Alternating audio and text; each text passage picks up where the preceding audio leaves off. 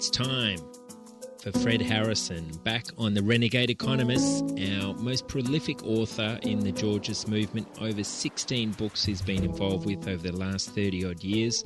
And Fred is non-stop at it. He's working in Greece, Spain, Scotland, you name it, he's there. He's got his Geophilus YouTube channel. He's got new documentary on the go, a new book coming up, so it's high time we had Fred back on the show. Fred, welcome back to The Renegade Economist.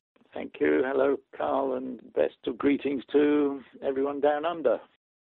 Very good. Well, the last few weeks we've been toying around with technology and how that's going to affect our future, and I just wanted to throw it at you, Fred. Do we have natural rights or common rights? Well, I think the whole rights agenda needs to be radically reappraised.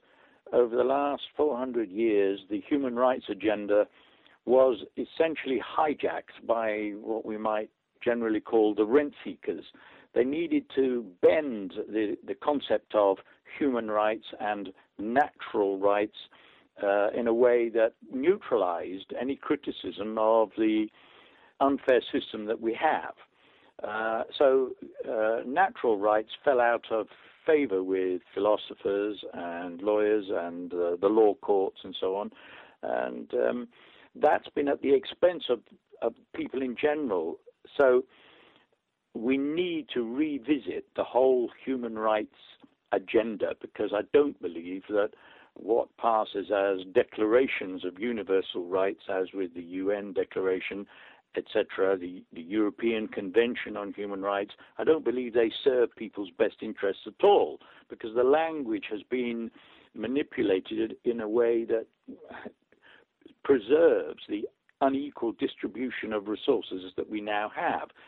We need a new language, in other words, or to recover old language. Now, if that means going back to natural rights theory and even the language of the Holy Scriptures, in order to try and define a more just system for modern society, then so be it.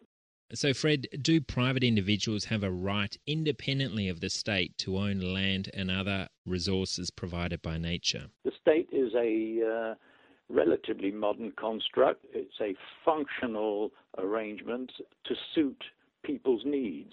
People's needs come before the rights of the state. So, yes, in my view, people have, whether you call it a natural right or a common right, their rights are superior to whatever the state ordains. The state is just a convenient political vehicle for organizing resources for people in specific spaces.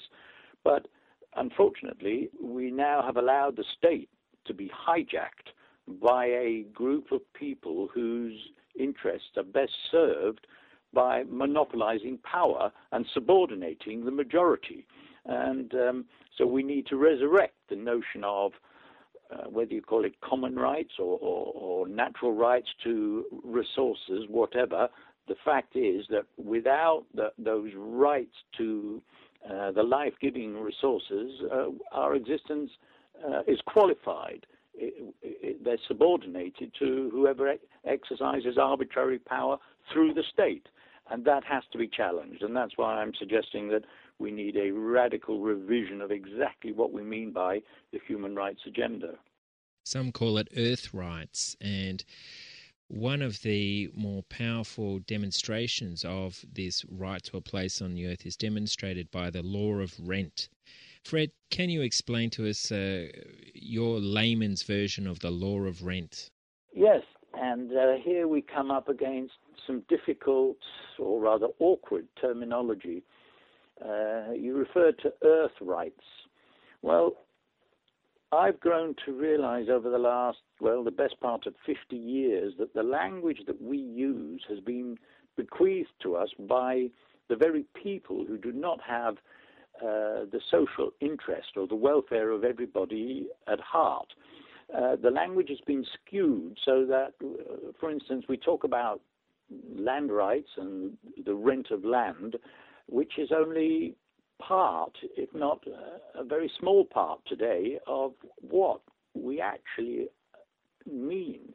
Let's look at this word earth rights or land rights, okay? We're saying that each of us has a natural right of access to, and this is where we say land. And we argue that the economic income, the rental value of land, is somehow sacred and should be apportioned equally among people in general. Well, I don't deny that, but here's the problem. The rent of land is not actually, in the main today in modern societies, a measure of just the services of nature, of land. Rent is a composite. It's a value of the services provided both by nature, yes, and that's land, but also by society. And in Melbourne or London, the bulk of what we call the rent of land is actually created by the services of the community, of people, not nature. And so here we have one of those awkward semantic problems where we, by concentrating on the notion of land or earth, we are actually cutting ourselves off from the argument that we've been deprived of access to the community, to society. So when the land grabbers of old actually stole the land, what they did was to take more than the land. They took society away from people in general. And that's what really makes me livid today, that the injustice of the past has resulted in segregating people, most people, away from what we might call an authentic community, a people-centered community. So what do I mean by land and rent? Well, land, as I say, is a composite, or rather, rent is a composite value. It's the value of the services of nature, without which we could not live at all biologically, but it's also a measure of the value of the services of society. And without the access, and equal access to the services of society, we couldn't exist as human beings. We define ourselves as members of the commons, meaning not just the commons land, but the commons society, culture, language, psychology. All these things are part of the commons. And by just narrowing the focus in our terminology to land, earth rights, and the rent of land, we're actually ignoring a whole area or realm of our existence which we need to re-access if we are to fulfill ourselves as human beings. So this community-created ground rent is really a key identifier of the health of a community, and unfortunately so much of that is going into the hands of the 0.01 percenters rather than the wider community. Now, Fred, we've got a couple of horizontal pressures coming through, and that is the use of robotics is set to steam ahead. At the same time, we have climate change reducing the amount of arable land out there. So if we talk about this law of rent, technically the margin of land where the rent is set, how do you think these trends are going to play out in the future in regard to wages? These innovations are part of a trend that began with the agricultural revolution, with the progress through new techniques for increasing the productivity of land and then the productivity of capital and labor in urban-based civilization. We find that through the market mechanism, each innovation appears to raise the product of the population, but the condition of most people tends not to improve, and that's because with each movement forward, as with the current phase of artificial intelligence and the use of robots to cut costs and increase productivity, if those gains are not plowed back into the community for the common good, then they end up increasing the wealth of a relatively few people and used against the majority. You see, the general process is rather elementary. Ricardo neatly summarized it theoretically 200 years ago, which is that through competition, the returns to labor and to man-made capital are equalized across the territorial economic space. They're equalized so that people's wages at the center of the economic system tend to be roughly the same as those out in the outlying districts. But the productivity rises exponentially at the economic center through the innovations, and the latest being the exploration in artificial intelligence and the use of robots. Now, when those innovations come on stream commercially, they raise productivity. But that productivity tends to, because of the competition in the marketplace, get captured as rents, the rents of location, the rents of urbanization. And if those rents are not shared equally, if the benefits of progress are not equalized, then instead of these progressive trends being to everybody's benefit and used benignly for the common good, they tend to be turned against everybody, because the wealthier relatively few people become, the more hostile they are to the general interest. So on the basis of the current laws for distributing income and the property rights that are associated with the ownership of the favored locations, trends like robotic innovations and so on will end up being hostile to the common good. So one has to be fearful. In fact, mankind is now reaching the point where, with the use of robots, we can begin to dispense with people. We don't need them to work in factories and in our service industries. And they're even talking about robots to care for old people. Well, in that case, where are these people who are redundant going? How are they going to survive? Where will they find employment? They're just redundant. That's the prospect we face with this, the rush to invest in research and development in artificial intelligence. What we're effectively saying is that the rent seekers will reign supreme and the rest are just not needed.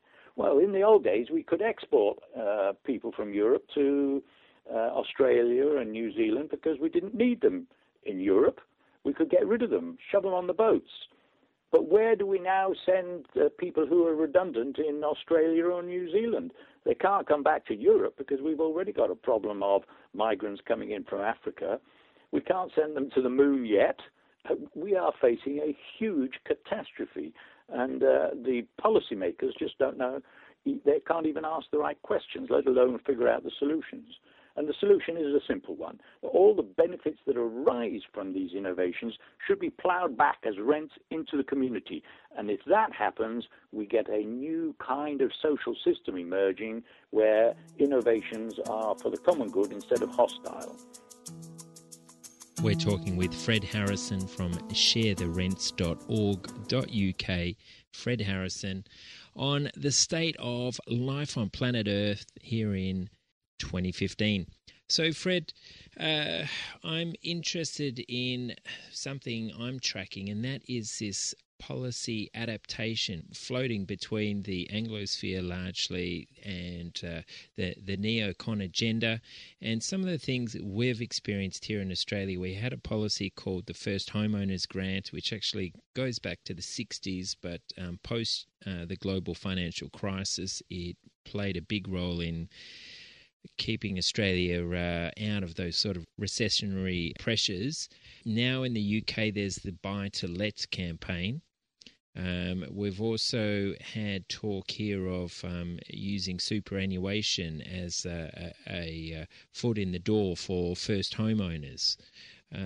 What are some of the trends that you're seeing floating between nations that are dangerous and reflective of this immense power rent seekers have? Because economists of note should know that these will only inflate land prices and lead to greater inequality, greater pressures on government services. Well, Carl, your description is as good as it gets, actually, in terms of the concentration of policy to favor investment in real estate.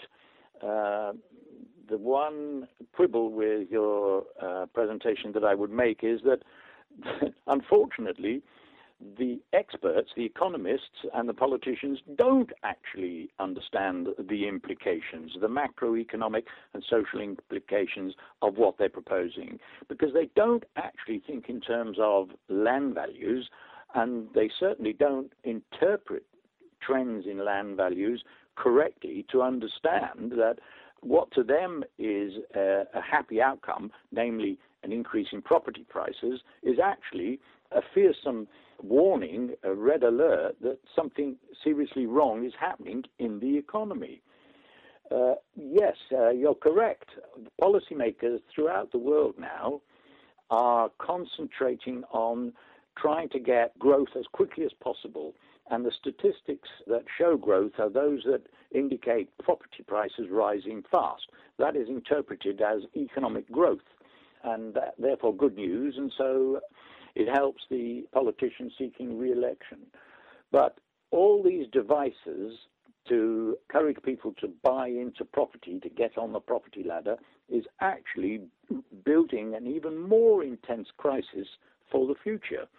So if it's true that we have a land value cycle, which we do, that enables us to predict turning points in business activity, then because of the emphasis on encouraging people to invest in property, we will see an even greater catastrophe than last time.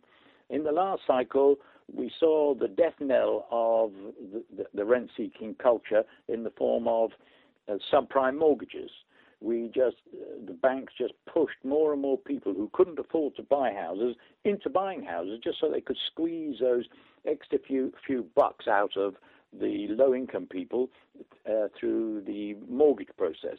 It's happening all over again, but this time, instead of it being low-income people, it's the first-time buyer who's the scapegoat, who is being squeezed as hard as possible, and they will be at the forefront of the next economic catastrophe. I'm just wondering how much further this policy fraud has to go, because now we have a situation in Australia where the length of our mortgages is sliding out to 40, even 50 years. And of great concern to me, and I'm wondering whether it's starting to trend into the UK, is the latest form of derivatives, the latest weapon of mass deception. That's rental-backed mortgage securities, where the rental income stream pays back the derivative holders, and this basically finances the next round of subprime-like property sharks to buy and hold real estate and then flip these typically single dwelling units on large blocks of land in probably another 7 or 8 years for a huge markup. Yes, well, that is the trend. The easiest profit, the lowest risk asset is real estate. So you see the investors and the sovereign wealth funds from around the world gravitating towards those financial instruments that give the surest return, which happens to be from the rents of property, what they perceive to be the lowest risk. And at the present time, with precious little going into capital formation that creates jobs to produce goods and services, the optimum investment asset is real estate. So that's where the financiers are gravitating towards and doing exactly as you described, trading in instruments that rely on rents, because at the moment, in reality, there's not much else happening. Interest rates are so low across the world. Investment in productive enterprises is inadequate to sustain full employment. So what else are they to do? So what we have, you see, Carl, is the final death throes of a cannibalistic kind of economic activity. It's devouring itself now. Instead of devouring others and lapping up the opportunities that others create, innovate, with all that creativity and innovation basically gone, it can only now turn in on itself and feed on itself. So, in a very meaningful sense, we're seeing the end game of the rent-seeking culture. It's devouring itself. Well, I wonder what sort of trick they're going to pull out of the hat next. And I'm seeing that interest rates are going to be low for a long time to come. The race to the bottom in globalization on the back of increasingly sketchy inflation statistics. I mean, the imputed value of land is not included in our inflation rates, so that's a concern. And from that, this is encouraging this huge land bubble to kick into place yet again.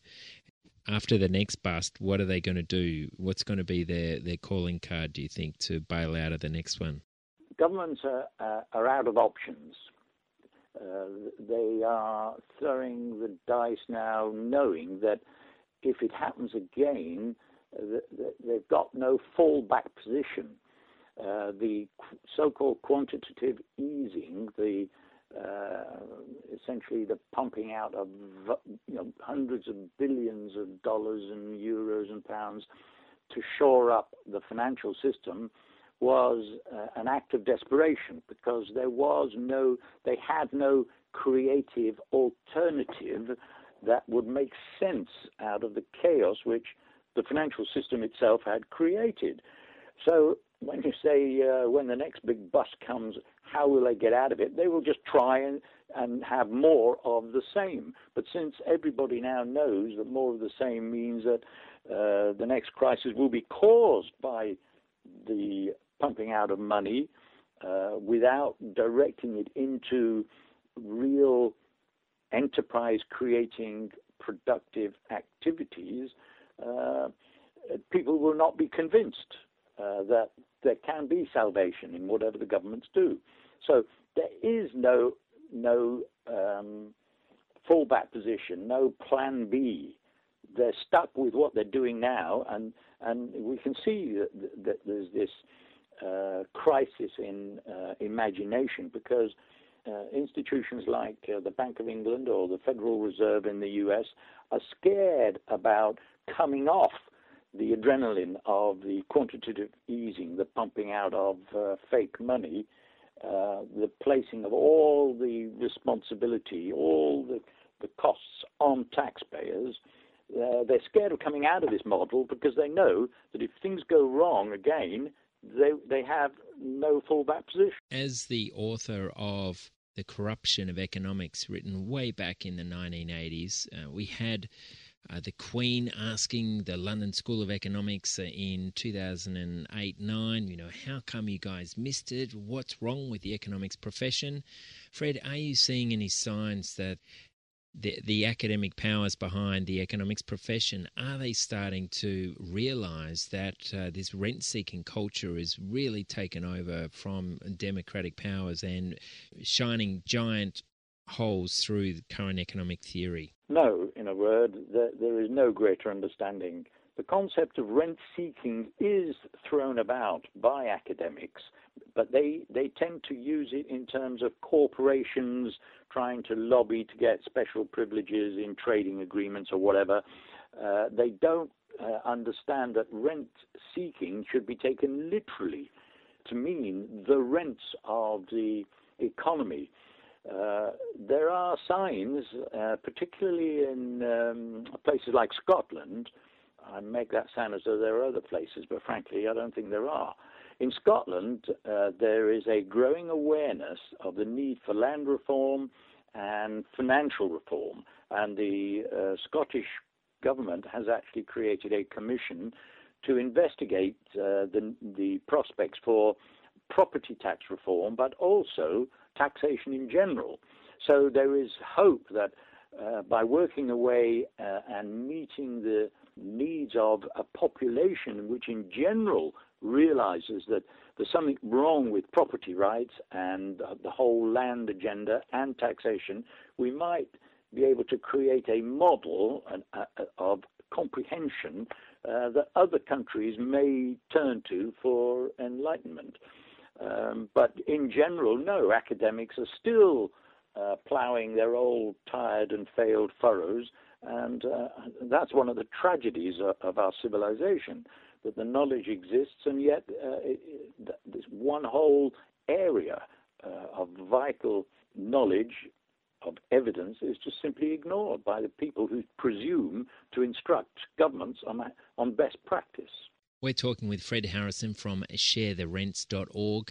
And Fred, I notice on your blog you've got a post up here about Prince Charles and he identifying this culture of greed and having to really step into that and address this issue. But should he be looking at that layer deeper in this pursuit of unearned income that really defines what this rent-seeking culture is all about?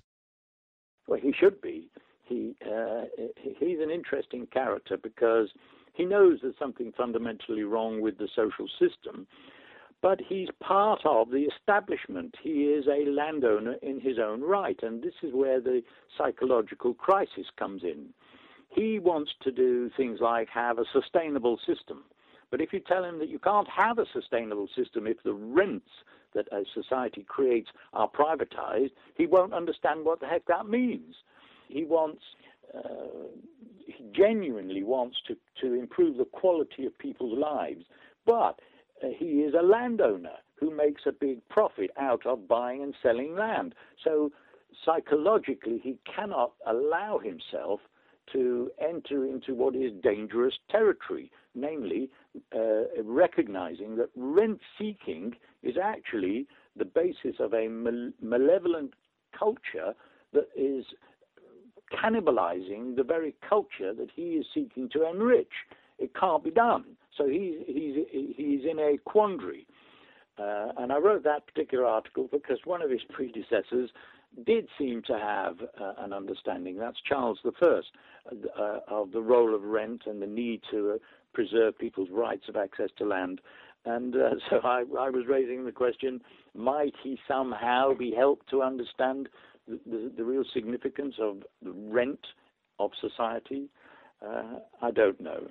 You've been working in Scotland. They recently had their independence vote there, a narrow loss on that front, but you're suggesting there are some healthy democratic signs at work there. Yes, the people are asking questions about the legitimacy of property rights in land, and the government itself has initiated a commission to investigate possible reforms to the tax regime. So civil society there is flourishing and seeking to offer answers to these questions and going beyond what the academic community can actually say. Though, to be fair, there are a few top-notch Nobel economists who are advising the Scottish government who do say that actually what we need is a shift in the structure of government revenue away from the taxes on labour and onto the economic rents that is created by society. I'm hoping that if we can develop a coherent model of action for Scotland, that it can then be replicated in the societies like Spain and Greece, where people are devastated, where unemployment among young people is still at the level of 50%, where suicides among young and old people are still at record levels through desperation. We see the chaos in Greece where the new government simply doesn't know how to get out of the impasse that Greece finds itself in. And so there is a model for getting us out of the catastrophe that the whole world got locked into as a result of the crisis of 2008.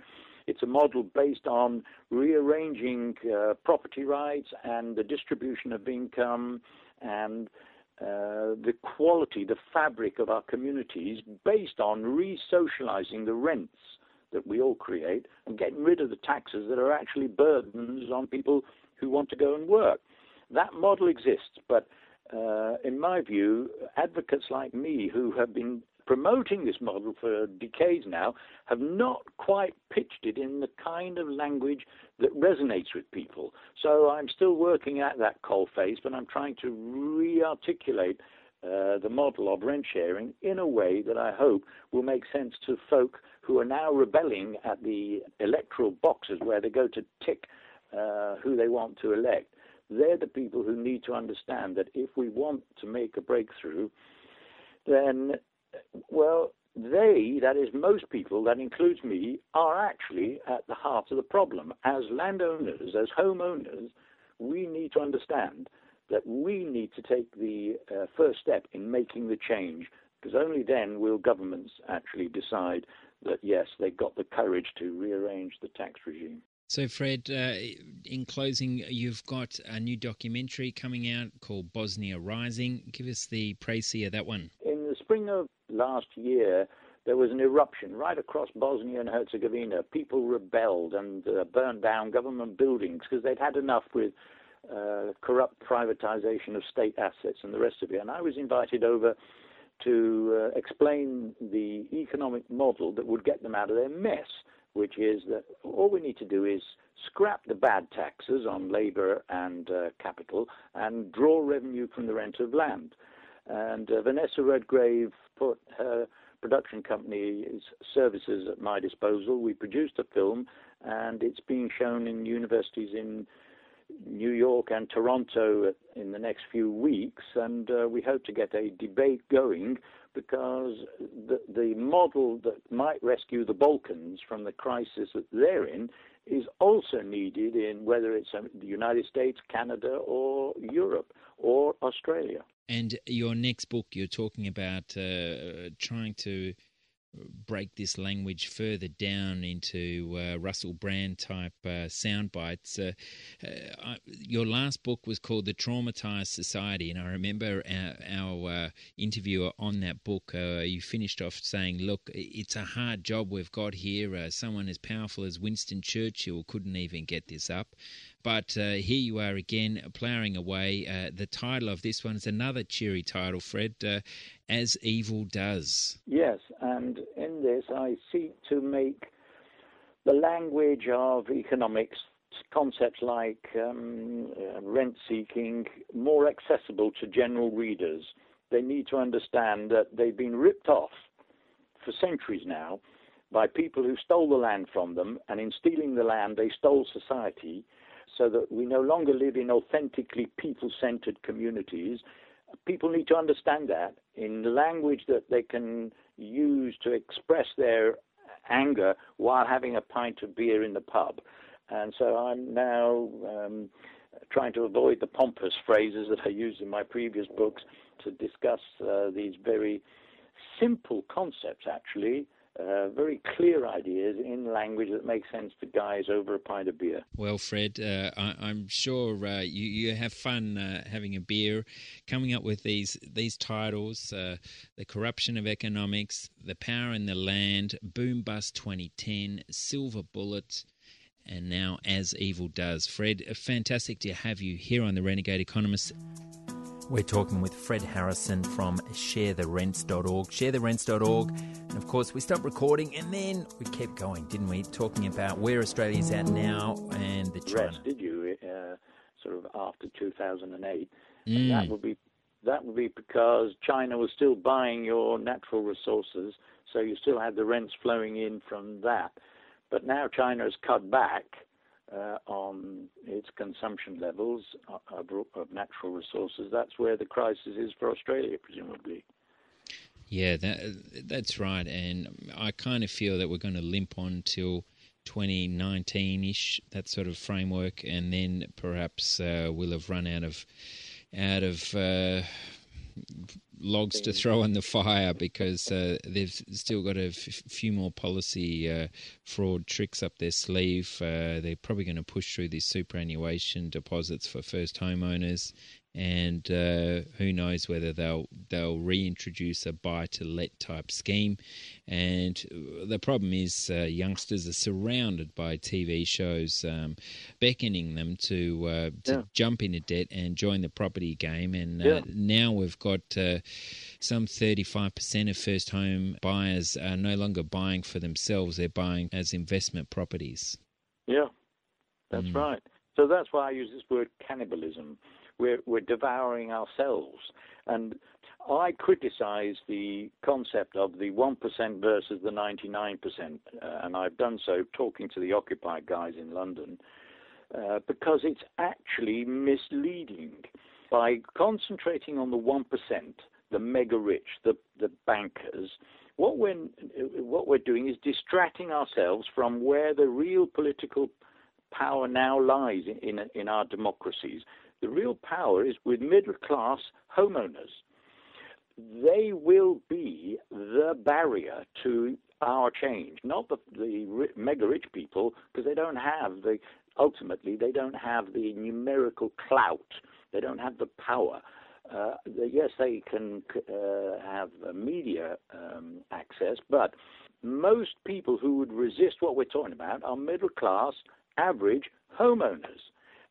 So a huge bulk of the rents are going to people like me, and I assume you own your home, in which case you. The capital gains we are making are what we will die protecting. So when we say it's the 99% versus the 1%, it's not. It's the 60%, because in this country, 60% of houses are privately owned versus the 30 or 40% who don't own any property at all. So you might want to think on that, Carl. The 99 versus the 1 was a great headline grabber for the Occupy movement, but it distracts us from where the real resistance to a land value tax will come from, which is the ordinary homeowner. Well, the figures I've done, we can easily afford to double the pension, so maybe some of those carrots need to be thrown out there. Thanks very much for joining us. Thank you, Carl.